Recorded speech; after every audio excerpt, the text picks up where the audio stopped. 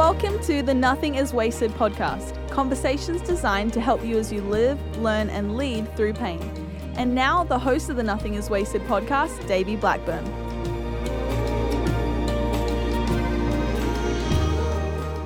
Hey, welcome to the Nothing is Wasted podcast. I am your host, Davey Blackburn. Joining me, co-host Emily Schiltz. Emily. Hi. You look great today. Thank you. It's good to see you. You're always so bright and bubbly.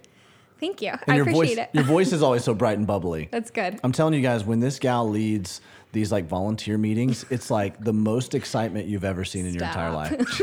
Just exuding. It's awesome. That's why I love having her run everything in our church. It's just really cool. You're really embarrassed right now. I wish the listener really could red. see how red you are. Yeah. What'd you think about the podcast last time? Wasn't it awesome? I loved it. Just getting to hear from Phil Byars, his heart about what he's processed, Yeah. what he's been going through. I think helps people walking through similar things Right. understand, hey, it's okay. It's okay to feel that way. And here are some practical things Right. to walk through that. Right, exactly. It's cool to hear from the perspective of a dad For sure. or of a parent. You know, it's a different kind of pain. I talk about a lot that you can't really compare pain, but Yeah. I feel it from losing a spouse, and he feels it as a dad losing a daughter. And it's just so many different variations, so many different nuances of walking through trial and different types of pain you feel. And so it's so helpful to have that. And I think it's just so fitting coming off of Father's Day this week Yeah. to continue this conversation with him. And so, you know, I know it's one of those things where we just have, I feel like there's just a lack of good fatherhood Yeah. in our country today. Yeah. And, you know, one of the things we're doing a lot with our church is just trying to step into our inner city, kind of bring a fatherly figure or a big brotherly mentoring to some of these at-risk kids. And so that, you know, our story doesn't become someone else's story. Right. And so, man, I just think it's a really cool thing to be able to hear from Dad. And so, what maybe tell the listener what was something that stuck out to you in the interview. I think the thing that stood out to me the most from that interview was when Dad was talking about all the different stages that he's gone through in his grief, but that he's not done with any of them. Yeah. Mm-hmm. That it's not like he's put any of those to rest, but regularly or not so regularly is feeling each of those still. Yeah. So I don't know. I think from my perspective, in grieving Amanda, still, Right. you know, all of us are, I think, still chewing on some of In that process, yeah. for sure. It's just, I don't know, helpful to know that someone as wise as Dad, like someone that I Yeah. truly look up to, is still processing as well. Absolutely. And I love the fact that you're calling him Dad. I do too. It's nice. That's awesome. All right, well, let's do this. Let's jump into part 2 of my interview with Phil Byars, or Dad.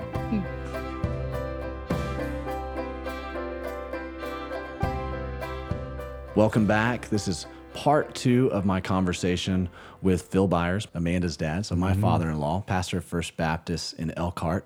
And we've been talking to all things, emotions, grief, trial, loss. But I want to turn the conversation a little bit because Dad's got a unique position in the sense that he's leading a church. As he's navigating through this, he's also leading the church. And so, you know, one of the things we've talked about, and I try to talk about with our congregation, is to train for the trial that you're not yet in. The common denominator of life is pain, is trial. Jesus did not pack any punches. He did not pull the wool over our eyes and say, you won't have trouble in this world at all. Just follow me and everything will be blissful and sunshine and daisies and roses and buttercups and suckers and hugs. Like, that's not what he says. That's what I want, though. That's what we want. Jesus is not the feathered hair hippie who passes out suckers and hugs all the time. He did tell us that in this world you will have trouble. You will, right? Matthew 7 says that when the storms come, you know, it doesn't say if the storms possibly come, then hopefully you've had your house built on a rock, not on the sand.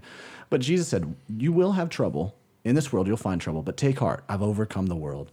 And so one of the things we talk about is how do you train for the trial that you're not yet in? You're either in the middle of a trial, you're coming out of a trial, or you're about to go in one. So if you're listening right now and you're not going through a trial, I don't want to scare you, but it's coming. That's just the common denominator of life. And so what can people do now to train for that trial that they're not yet in? Well, that I don't have anything profound to tell you or to tell them. except that what you're saying, how do you put it? Train for the trial? Train for the trial, you're not yet in. You're not yet in. Yeah, that actually is coined by my friend Pastor Levi Lusko. So I like that. It's really good. I think of it this way: you train for war in peacetime. That's good. You don't train for the battle when you're in the battle. That's foolishness. Yeah. You want to train in peacetime so that when the battle comes, you instinctively fight the way you've been trained to fight. It's like muscle memory. It's exactly it's just like muscle memory. In any sport, you train before the event, Right. before the competition, so that when you get in there, everything snaps. You don't have to think your muscles to do what they're supposed to do. They just automatically do what they're supposed to do. Right. And so if we do that, so the question is, what does that look like? How do we do that? And I wish I was smarter than this and had some profound thing to say, but the thing that I believe we have to do is we have to have a relationship with Jesus Christ, first of all, enter into a relationship with him. Once we've done that, we've got to enter into a relationship with a community of believers that are going to help us in the midst of that time. Yeah. We've got to be in the Word of God as much as possible. And we do that individually, but then we do that in community. Right. And like at our church, we teach people you got to be in the Word and try to be in the Word daily. Yeah. Let the Word of God pour over your life on a daily basis so that David says in Psalms, I've hidden your word in 119. I've hidden your word in my heart so I won't sin against you. Yeah. Your word is a lamp to my feet and a light to my path. So when you're in the darkness, when you hit the valley of the shadow of death, when you're in the pit where you cannot see your way, what's going to light your path? It's the word of God that you've hidden in your heart, that you've implanted in yourself in peacetime before you get into the dark. You're not reading the Bible in the dark. Right. You're reading it in the light so that when you get in the dark, the light comes on and the lamp pops on and your batteries are charged and you have light to help get yourself out of the darkness and out of that cave of despair. And then when you add the element of coming together on a weekly basis with a group of believers and worshiping together and hearing from the Word together, and then you get into small group together and you start doing life together with a small group of believers somewhere, and you're helping each other grow and you're encouraging each other and you're helping each other apply the Word of God and that kind of thing. That's where your strength comes from. As you do all that in peacetime, then you're ready to go when the battle comes. Yeah. And you've got the army of the family of God. Davey, I'm telling you, I would not have made it. Yeah. You wouldn't either. No, not at all. We wouldn't be where we are today without the army of God's family around us, holding us up. I mean, there are times in our church where I literally felt like I couldn't even stand. But I knew I had the strength of the prayers of the people of God and the support and love of our church family that was holding me and giving me that core support that I didn't have because the wind had been knocked out of me, but they were holding me for that time and helping me through it. Yeah, and I believe more strongly than ever the power of prayer. People, it still tears me up to this day when I go and I speak somewhere and someone walks up to me that I don't know, was not part of my congregation or my family, and they say, I've been praying for you. That blows my mind. I'm like, you live in Phoenix, Arizona. You live in South Africa, and you've been on your knees praying for me. I believe more strongly in the power of the saints and the I've community. asked people, why do you care? Yeah. Why are you taking time to pray for my family? Wow. And they're like, because we're all family. Yeah.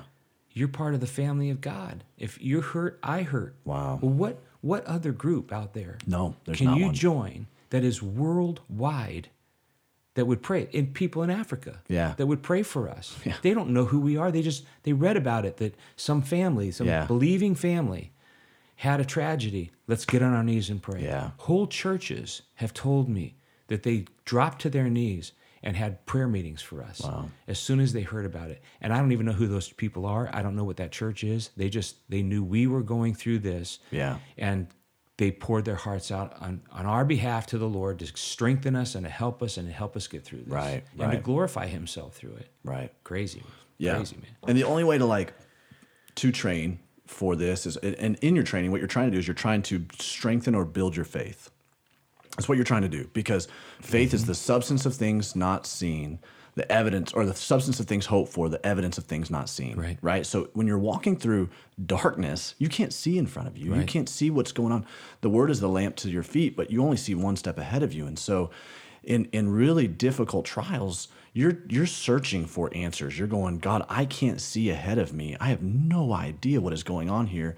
And so it's faith that enables and empowers you to keep walking. It's the substance of what you hope for at the end of this thing. It's the promises. Well, the only way faith is built is, first of all, the Bible talks about faith is built by the hearing of God's word, right? And so that is getting together as a community of believers and listening to biblical preaching on a weekly basis. Exactly. You know, it's amazing to me how there are so many folks who will come to church because of trial or tragedy, right? So that's when they go back to church. And it's like, hey, you're doing this wrong. Yes, absolutely come to church during tragedy. Absolutely, because that's the words of life. But come to church when you're in peacetime. Exactly. And get strength, get your faith built and strengthened and bolstered.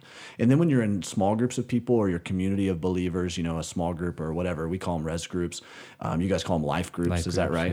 yeah. And so when you're in that, what you're doing is you're borrowing other people's faith. I can't tell you how many mentors of mine were in my life or people who reached out to me, like a Levi Lusko and a Bob Goff and a Todd Erb and some of these folks that have walked through trial that I've had to borrow their faith. And they're going, hey, I'm 5 years down the road on this, or 10 years. Or this one guy I sat down with whose dad was murdered 40 years ago in front of his eyes. He's like, I'm 40 years down the road on this thing, and let me help you see nothing is wasted in this. And I'm borrowing his faith. And that's what you do with a community of believers. And so you got to do that stuff and set those things up in your life before the trial, so that in the trial you have this army of people, like you just said. And, you know, if we go back to the physical analogy, faith is a muscle. Right. And you are strengthening that muscle in peacetime as you hear the word and as you do all the things you just said. You're strengthening that faith muscle so that when you're in there, you don't have weak faith. Yeah. You have strong faith. Yeah. People are like, how come you have such strong faith? It was because of the investment that we have made. And, you know, we haven't been investing in our faith muscle through the years, knowing this was coming. Right. You don't do it. You just do it. Yeah. And when you do it, It's not like you realize know that you're about to step into the Super Bowl necessarily. yeah, It's but like you got to train for this thing. But if we put together that Jesus said you will have trouble, okay, then all the more we need to get together. We need to strengthen our faith for when the trouble comes. We don't know when it's going to come. Right. We don't know what degree. We don't know what degree it is. We don't know, what the circumstance will be that comes to our lives. And it's varying degrees of all kinds that we will all have. Right. Nevertheless, the faith is the same. Yeah. And it all comes from the same place, the same source. Yeah. And it's sufficient to meet the need that comes. He gives us grace to sufficient for our time of need whenever it comes. Right. So that's vitally important. Yeah, that's huge. Yeah. That's so good. Get with some family of believers. I mean, make it happen. You can't walk this stuff alone. Yeah. You can't do it. That's so good. Now, you're leading one of those families of believers. I mean, you're leading a congregation, and as soon as everything happened, I remember even the week of, you came down, obviously, you were in the hospital, we were all doing the celebration service planning together. We're all grieving together, huddled up, just trying to figure out what the heck just happened and how do we even navigate this. But in the midst of that, you had to leave to go back and attend to something in the congregation. Yeah. And then come back down for the first Sunday that after Amanda passed, where we had service at Resonate, but then also the celebration service. And then the following Sunday, you were preaching. Yeah. You were back in the pulpit. And so you're in this very unique situation where you've got this whole congregation of people who are also hurting, because this is the church that Amanda grew up in. Yeah. So they're also grieving this. They're looking to God for answers, but they're looking to you for answers. And you're in this place where you're looking for answers. How in the world Do you lead? It's almost like you're like Marco Polo. You're like, I don't really know where we're going, but come on and follow me. You know, it's like you're forging and pioneering this trail where you're navigating the valley of the shadow of death, while you've got 1,500 plus people, and not to mention the way how widespread this thing went, and people are looking to us for answers. How do you do that? How do you lead in the midst of this trial? Well, I didn't know how. I'll just say that. Yeah. The first thing was we just walk it out. But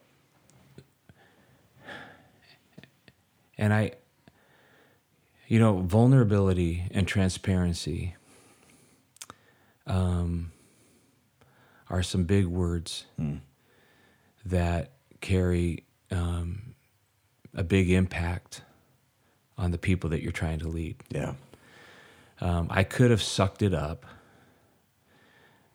put on my big boy pants and sucked it up and put on the happy face and put on the strong face and went into the pulpit and said, everything's fine. Everything's going to be fine.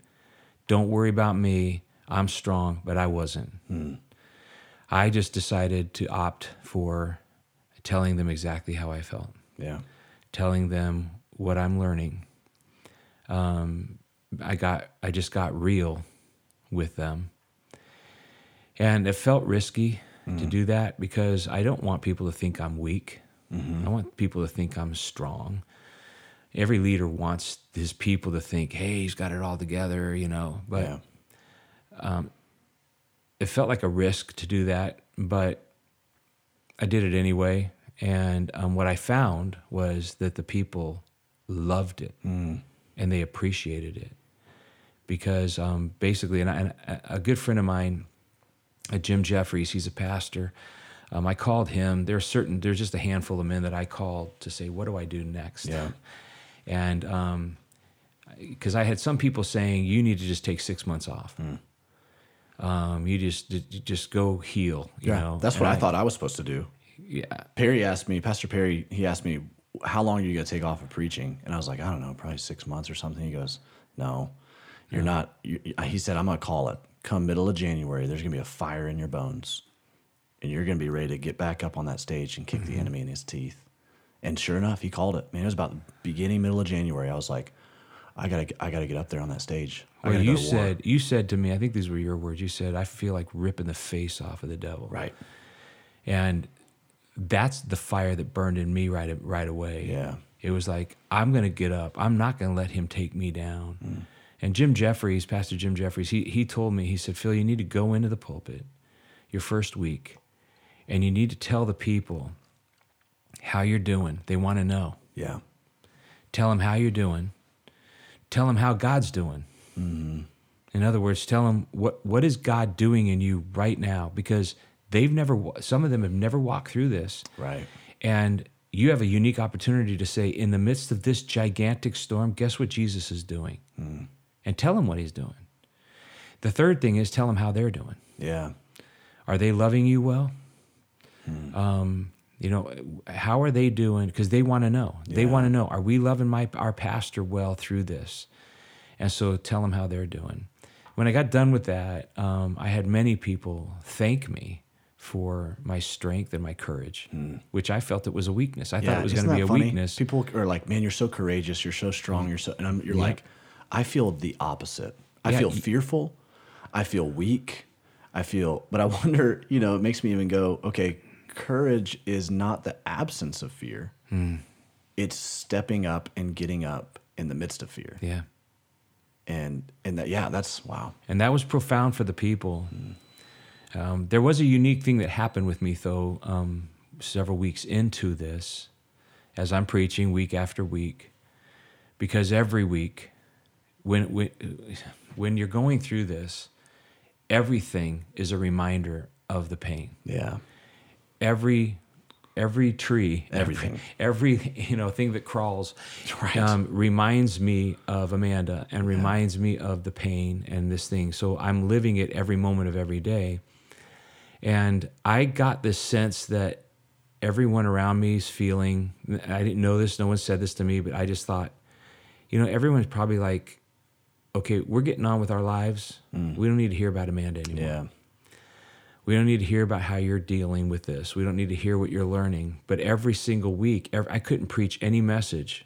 And as I'm in my office poring over my sermon, I'm weeping in my office. Right. Because everything I'm preaching about, everything I'm studying is pointing to my circumstance and healing my circumstance. Yeah. And so I want to share that. But I got to this point where I don't know if I should share anymore. Like, I don't want the people to get like, oh no, he's going to be the pastor of pain. Right. He's going to be the pastor and he's never going to stop talking about his daughter. Right.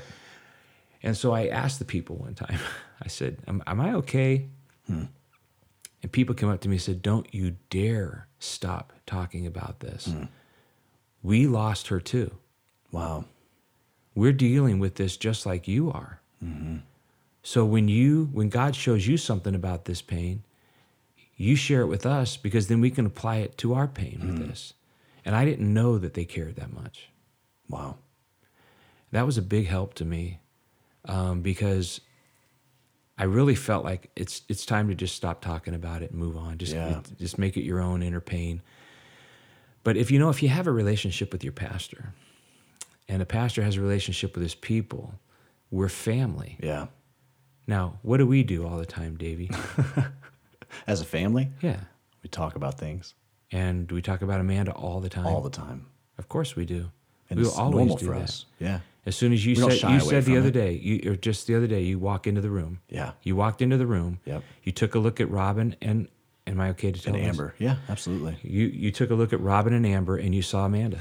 I walked in and saw Mom, and it took my breath away, because in whatever expression she had on her face and whatever pose she was in at that moment, it looked just like Amanda. I thought I'd stepped through the doors of heaven for just a brief second, and I went, it took my breath away. Yeah. And then immediately all that pain rushed back, reminding me that we're still here on And it earth. bust out and in she's your gone. eyes, right? I mean, Yeah. it busted out in tears. And I couldn't look at them for a little while. Well, we're gonna do but that I the told rest you of our about it. lives. Yeah, and I Yeah. told you, I said, "Hey, Dad, this is hard. I just looked at Mom and I saw Amanda, and this is just hard." yeah, it's going to happen the rest of our lives because we're family. Yeah. If your church is a family and you're kind of as a pastor, you're kind of the father of the family, then to ignore Yeah. the loss in the room, it would be wrong for us to ignore the fact that Amanda's not here. Right. And some people do that. Yeah. You know, they run away from instead of running toward the roar. Yeah. Right. They run away from. They don't want to deal with it, and it just, man, it's a beautiful, beautiful thing when you can sit around together as a family and you can cry together and you can share with each other how you're doing, and you can talk openly about it. And it's not a morbid thing. No. We're not setting up a shrine somewhere, and we like worship before the shrine of Amanda. But, Right. but she is our family. Yeah. She's still a part of our family. I mean, we're talking to Weston with the superheroes. What are they? The Incredible. Yeah, the Incredibles. She's got these Yeah. little incredible superhero guys. Yeah. And the mommy. Okay. Well, you guys did the superhero Our Incredible last thing. Halloween, we dressed up as the Incredibles. And yeah. he calls her mommy, Right. The little doll, Right. And so we start talking about Amanda, Yeah. and just telling them about her. So when you have the church family, now, I'm not going to obviously, every single week I'm bringing up Amanda, but they know. In fact, people tell me now, they said, when you made that point, we knew exactly where your heart was. Even though I never mentioned Amanda, I never mentioned our circumstance or anything, Yeah. but they know. They know I'm applying a point because of the pain. Right.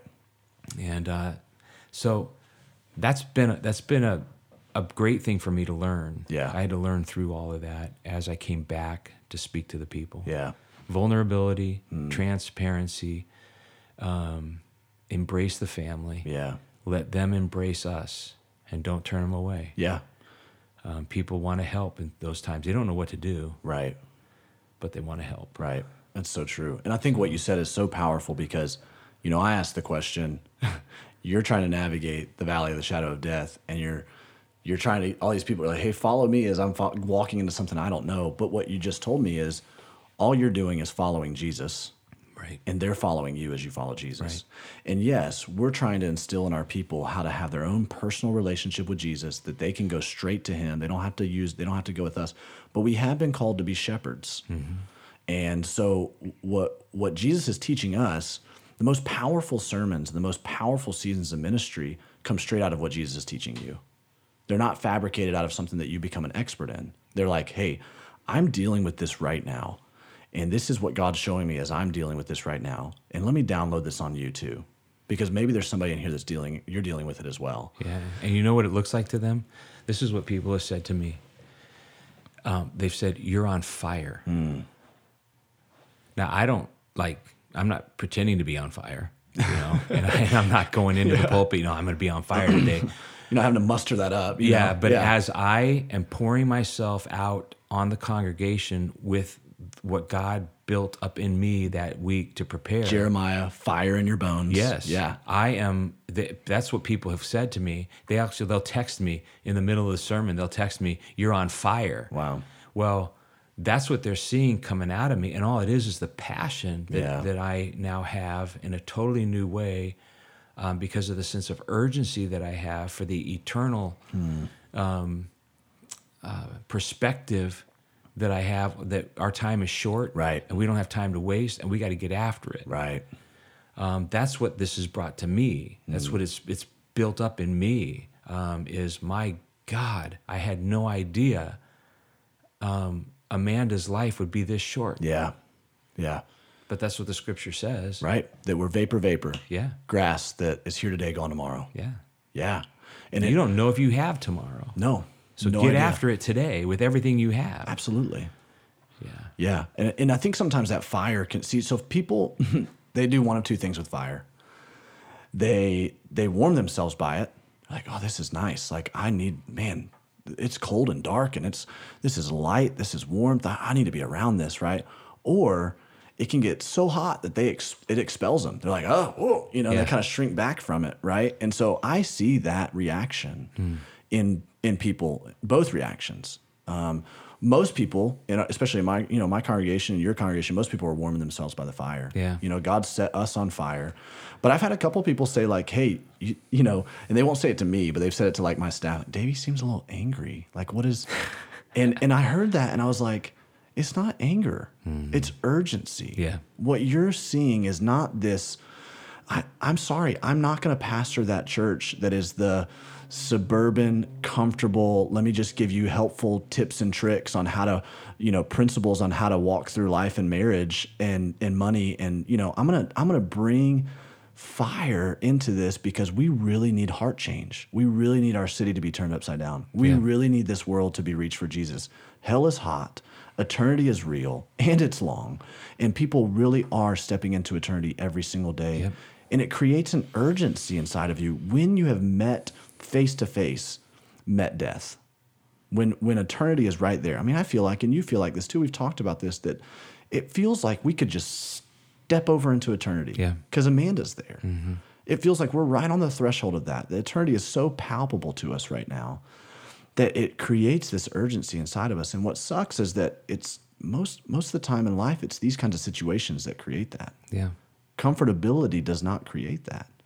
And what's crazy is that, I'm going to go off on a soapbox for a second, but Just go, man. What's crazy is that we love movies like Braveheart. We love movies like Gladiator. We love movies like The Patriot. We love these storylines that say that you see this guy get set on fire out of a motivation of vengeance because someone that was close to them was taken from them. But they're not just going after, in all these plot lines, they're not just going after vengeance on their own personal pain, but there's something much bigger involved. Gladiator, he's trying to free his people, from the oppression, right, of this new emperor, Aurelius or whatever it is, and then you got Braveheart. He's trying to free his people, freedom, and he's trying to get the nobles to lead. It's something much bigger, and that's the plot line we're caught up in. All of us as Christians, it doesn't matter if we've lost somebody or not. We're caught up in this plot line where there's a kingdom that is we cannot see it, is much bigger than this earthly kingdom. And reality is the enemy has come in to steal, kill, and destroy in all of our lives. And Jesus wants to put us in this place where we are on fire for liberating his people as pastors, as leaders, but also as just lay people, as people who are going to church, and your mission field is your dentist office, your mission field is your lawyer firm, your mission field is your classroom, or wherever it is that God has you on the map, he has you on mission. And he wants to put inside of you this fire and this urgency and this clarity that says, okay, this life is not, let's not build our hope in this life and in this world. Let's work for and fight for a kingdom that's much bigger than this world, God's kingdom. Let's bring as many people with us as possible. Let's storm hell with a fire or with a water pistol, because we're just, man, we just see eternity so clearly. Well, get after it. And, I love that storm the gates of hell. Right. Storm the gates of hell to keep the people out. Right. Why does he have gates on hell? He's not to keep people out. He's not trying to keep people out. He has to have gates on hell to keep the church Keep back the church out. From attacking Satan and to attacking his forces and bringing it to him. And we don't have time not to do that. Yeah. We've as a church, we have got to rise up. I love that song, "Break Every Chain." Yeah. And the bridge is, there's an army rising up to break every chain. He has given to us the ministry of reconciliation. He reconciled us and then entrusted to us this ministry. He left the world and then he came into us so that we now will take it to them. Yeah. And if they don't hear, they'll never come. Yeah. And so we have got to take it to them. I'm not wasting any more time. Yeah. Now I'm getting amped up right now as we talk about it, and that's the fire I think that our people are seeing in our pulpits. Some people might view that as anger. Yeah. Well, he's bitter towards the world now. No, it's not bitterness. No. It may be fueled by some anger. Yeah. It may be fueled by my emotions. A righteous indignation here. Exactly right, because I'm sick of the evil that's in this world. Yeah. And I want to rip the face off of evil. Yeah. And I want to conquer it in the lives of people. And I'm tired of seeing people falling down in this life. I'm tired of seeing people think that that their past defines them, the past mistakes that they have. I'm tired of seeing people think that I can't live my life any better than down here in the gutter, in the dirt, and in the mud. Yeah. That is not what he intended for his people. Right. We're not victims. He can touch your life. He can make you new. And we have the story to tell. Yeah. We have the ability to go out there and tell them that. Right. So what are we waiting for? Yeah. Come on, let's go. Yeah. We don't have time. I may not have tomorrow. Yeah. And that person certainly may not have tomorrow who doesn't know him. Let's go back and snatch him from the gates of hell. Yeah. And win him to Jesus. I mean, that's the urgency that I have in me now. Yeah. The people are seeing. Yep. And when we preach, we're hoping that somewhere in our congregation there are warriors and warrior princesses that are rising up and saying, let's go. Because this is a battle. Davey, they're there. They don't know they are. They just don't know it. I can't wait for tomorrow. Tomorrow, Mother's Day. Right. All these moms. Mother's Day. I'm going for it. And tomorrow. we're passing out roses and flowers. But the reality is moms need the spirit of a warrior princess to tackle what they have every single day. Right. It's like, man, it's crazy. Now, They're I know like that Amazon the women listeners for the listening kingdom. to this after Mother's Day, but we're recording it the day before Mother's Day and getting amped up over here right now. About to go in and warrior princess everybody. It's exactly. Well, the women of the kingdom, they are more powerful than they think. Right. And they are more influential than they know. Right. What are they doing with it? Yeah. Are they going to do something with it? Yeah. I mean, think about the impact of women. I mean, what is it? It was Abraham Lincoln who said, oh man, now I don't know what it is. The hand that rocks the cradle rules the world. Oh, wow.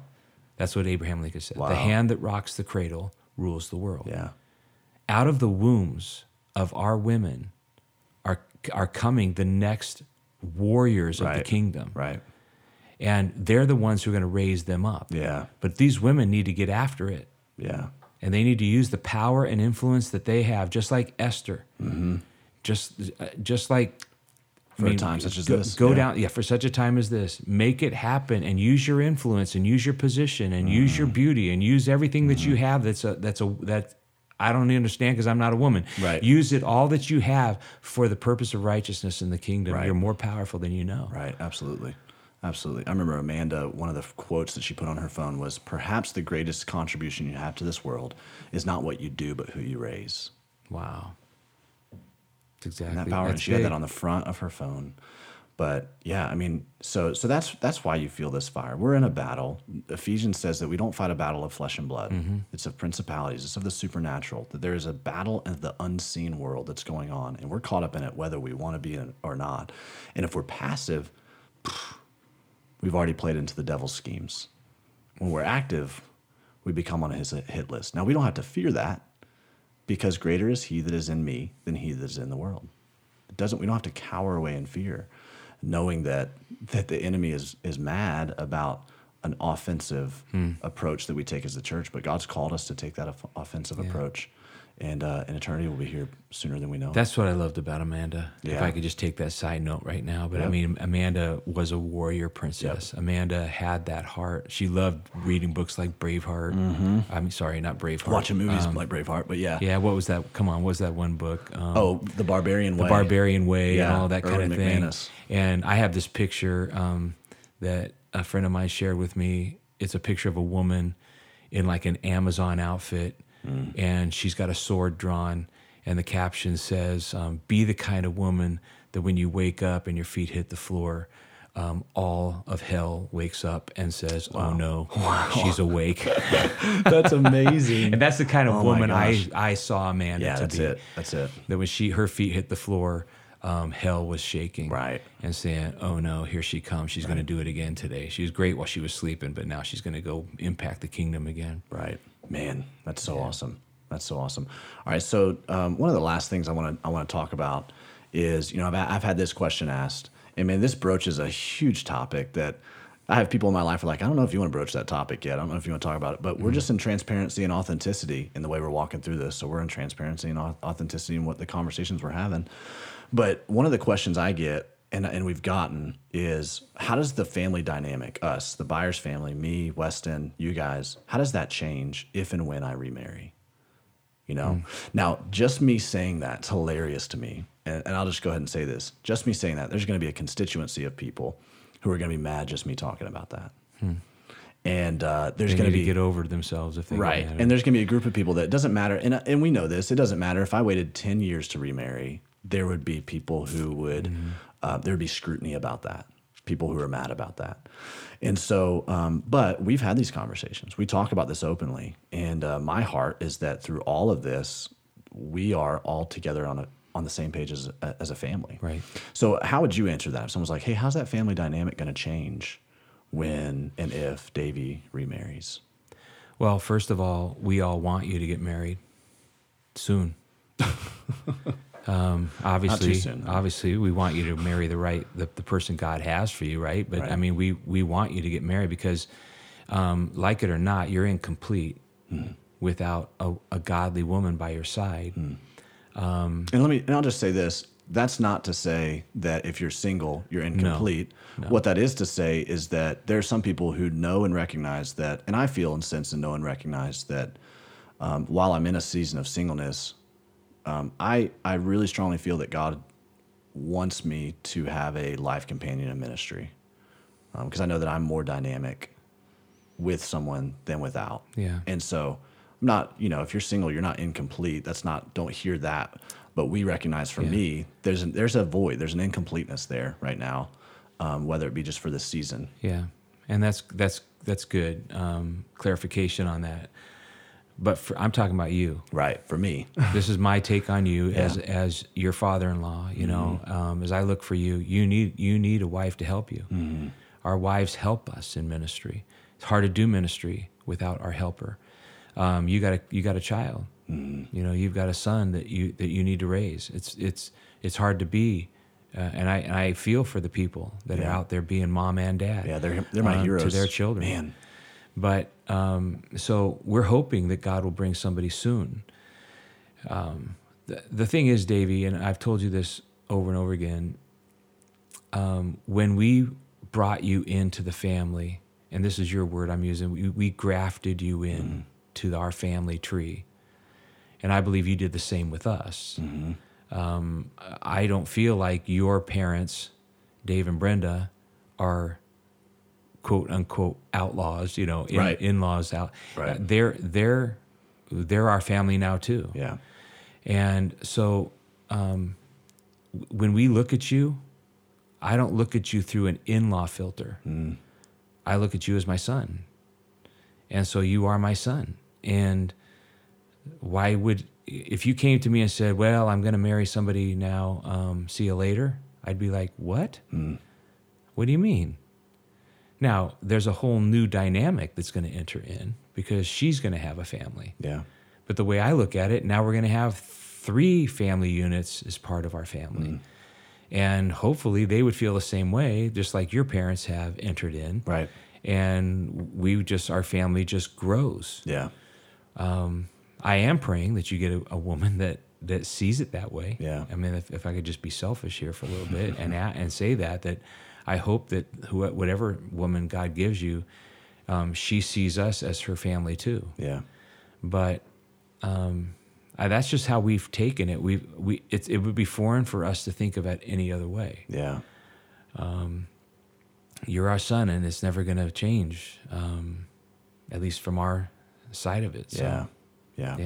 Yeah, I remember, man, shortly after Amanda passed, you took me out to breakfast, and you said, hey, I just want to go ahead and have this conversation with you. At some point, I know it's impossible to think about, but at some point, you're going to remarry. And if and when you do, she's going to have to not just be okay with, but embrace the fact that she's part of this family. And you will always be part of this family. And, man, my eyes just flooded with tears when you said that. Because part of losing Amanda was also feeling like I was going to lose this family. And all the stuff that we've gone through together as a family, and the joys and the triumphs and the defeats and the sorrows. And, it's like, man, I don't want to lose that. And I think you have to be very intentional to make sure. You've done a fantastic job of leading us to be intentional about that. And you took us out to dinner one night, and you're like, okay, how's everybody doing? Like, let's just talk about this. And we try to have those conversations, even though we're all busy and we all got things going on in ministry that we're doing. We try to make this time that we're together and we vacation together and just have open conversations about how we're doing. You have to be very intentional about those things. But I think, I commend you for, there's some people that would allow bitterness to creep in and allow, regardless if, and people in this situation, if I were to remarry, you guys could see that as something totally different. You could see it as, who is she trying to come in and, be mom to Amanda's son and be, that's, and it's like, man, no. Like, that's not the right way to look at this. That's not even the biblical way to look at this. Like, the reality is, in heaven, none of us are going to be given in marriage or married. Yeah. And and the same God that we trust through this hardship is the same God that's going to bring you and another woman together. And so we're going to trust that too. Yeah. And we're going to embrace her as a daughter. Just as if, see, the way I look at it, and I don't know, I don't think I've said this to you out loud. Maybe not. The way I look at it is, my son's going to go get a woman to marry, just like James did. You know, I don't have another filter to look at it through. You are my son. Yeah. And you're going to go find a wife. When James found a wife, it wasn't weird. We just brought her into the family. Right. And so now I don't look at my in-law son is going to go get a wife. My son is going to go find a wife. And we're going to embrace her into this family the same way we embraced Angela into our family when James married her. Yeah. And that's just how it will be. So now whenever Amanda married you, my daughter went and found a man, and we brought you in. Well, now you are going to go find a woman, and we're going to bring her in. You're my son. And so it's the same way. Yeah. I don't see it any differently. I don't even know how to see it any differently than that. And I think that's what creates a really cool dynamic with us being able to do ministry together. That it's father-in-law, son-in-law. We're walking this thing out together. God's putting us in opportunities to do ministry together. And the enemy's not going to be happy about that. So we have to be very vigilant to not let the foxes spoil the vine in that sense. Let the small things keep short accounts, not fill in the gaps of misunderstanding with suspicion or gaps of distance with suspicion or with, but just, hey, this is what's going on, and being open about that kind of stuff. And so, I think it creates a really dynamic. And I would just say that, in any family, you said keep short accounts. Right. Just keep things open. Yeah. We call them family meetings. Whenever I see, as the dad, whenever I see or hear, because you hear talk. Yeah. Somebody's talking about so and so, and somebody's talking about so and so. I always am time out. Bring everybody together. Right. We're going to sit down and we're going to talk this out. It's going to feel awkward. Yeah. It's going to get uncomfortable, but we're going to keep the lines of communication open. We're going to call it out we're going to call for what we see, and then say, okay, what are we going to do now? Right. Let's fix this. This is awkward, but let's fix it. When you do that as a family, and that's a regular part of your DNA and your family, it provides a lot of health. Yeah. And keeps the weirdness from out, from coming in and eroding the unity of the family unit. That's good. And I think the dad, the father, the patriarch, he has to be the protector of that. Yeah. Of the unity of the family. That's good. So. That's really good. Man, this has been awesome. Yeah, it is. We need to do this again. Okay. I feel like we could do Anytime. this again and have so many other things to talk about. I'll say this, one of the things I'm really looking forward to is in January, we're taking a trip to Israel. Yeah. And Dad and I, if you're listening out there, you need to hear this, because Dad and I are actually going to be splitting the teaching, taking a tour of Israel, and inviting anybody who wants to. So no matter where you live, whether you're in Elkhart or Indianapolis, whether you're part of First Baptist or Resonate or not, if you're all over the country. I went to a restaurant in Fort Wayne the other day. I was going to a concert. Before the concert, went to a restaurant. Two gals came up to me and said, hey, we're from Ohio, and we just signed up to go to Israel with your church and with your dad's church. And so we're leading a trip to Israel. It's going to be a blast. I'm telling you, Israel was one of the single greatest experiences for me in my healing last year. I got the opportunity to go with New Spring Church, and man, the Lord just brought so much revelation and perspective into my life through walking the steps that Jesus walked and walking the places that Jesus walked. And you just get a lot of clarity on eternity there. And so we would love to invite you to come with us. Absolutely. Now, it costs money, but it's actually not that bad. And so what you can do is you can go to hello@resonateindy.com or email hello@resonateindy.com and just say, hey, I'd like more information on Israel. I'd like to go. But it's going to be a really cool trip. Dad and I, again, are going to be at the different spots, splitting the teaching. We'd love to see, about 100 or so people go with us. I think that'd just be awesome. We already have probably about 50 or so folks, maybe more than that, who are signed up to go. And so spots are filling up. We'd love for you to be a part of it. Email hello@resonateindy.com and just say, I'd like more information on Israel. And we'll send you all the information and let you have an opportunity to look through that and decide if you want to go. But man, Dad, thanks so much for joining me today. You're welcome. This has been cool as we kick off the Nothing is Wasted podcast. This is great. We'll do this again sometime. It's Great. awesome. Amen.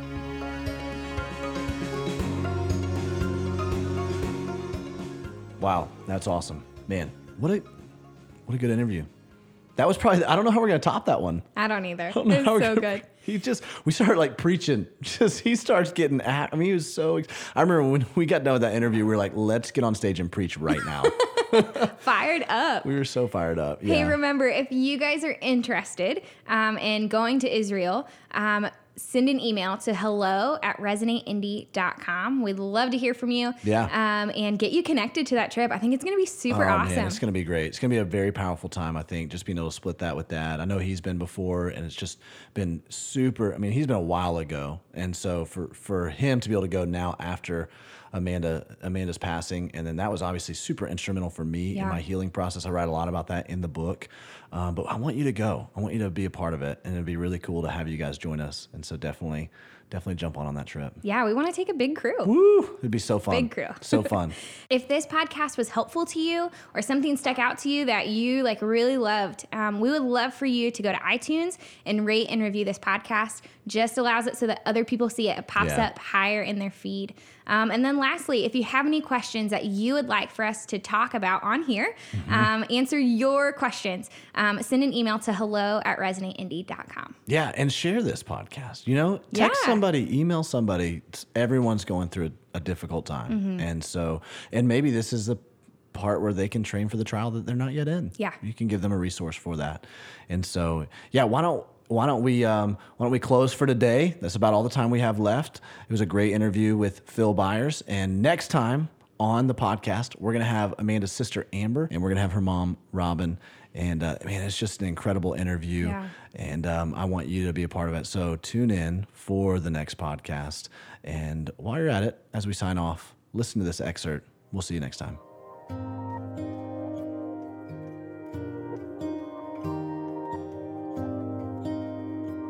Here's a good question, because this is a question we're asked a lot, because it looks like from the outside looking in that, you know, sometimes to the listener out there, the person who's following this, they're viewing this, they're like, are you not like doubting God, questioning God, mad at God, disappointed in God? You know what I mean? Like, what it looks like you're just going, okay, well, everything's good. We're going to be hopeful, and we're going to, you know, and we all know it's certainly not that. It's certainly not like we're just putting on this face because we are in the depths of sorrow oftentimes, you know, and this thing comes in waves, which is part of, I feel like, God's grace, that it comes in waves, because had it all hit us as a tsunami at the beginning, it would have, I honestly think it would have quite literally killed us.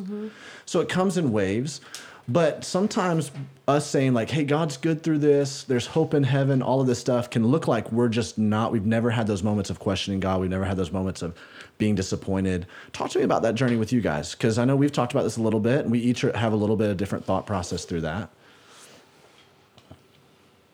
Do you ever have a moment where you're like, God, why? Like, or what is going on here? Or angry, or... I did. I did, and I'm still working through that. I still have days that it hits me again, where I want to say, God, why Amanda? She was doing everything right, and she did from the very beginning. She was like my perfect child.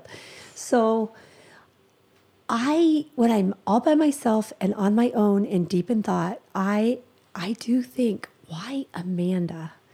And you know, a lot of people have heard this, but God, why didn't you protect her? And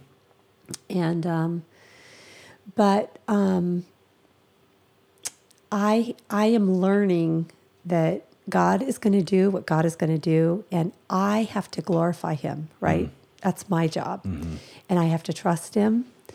But yeah, I still get sad about that, and I still get down about it. And I still have days I can't believe what happened actually happened. Right.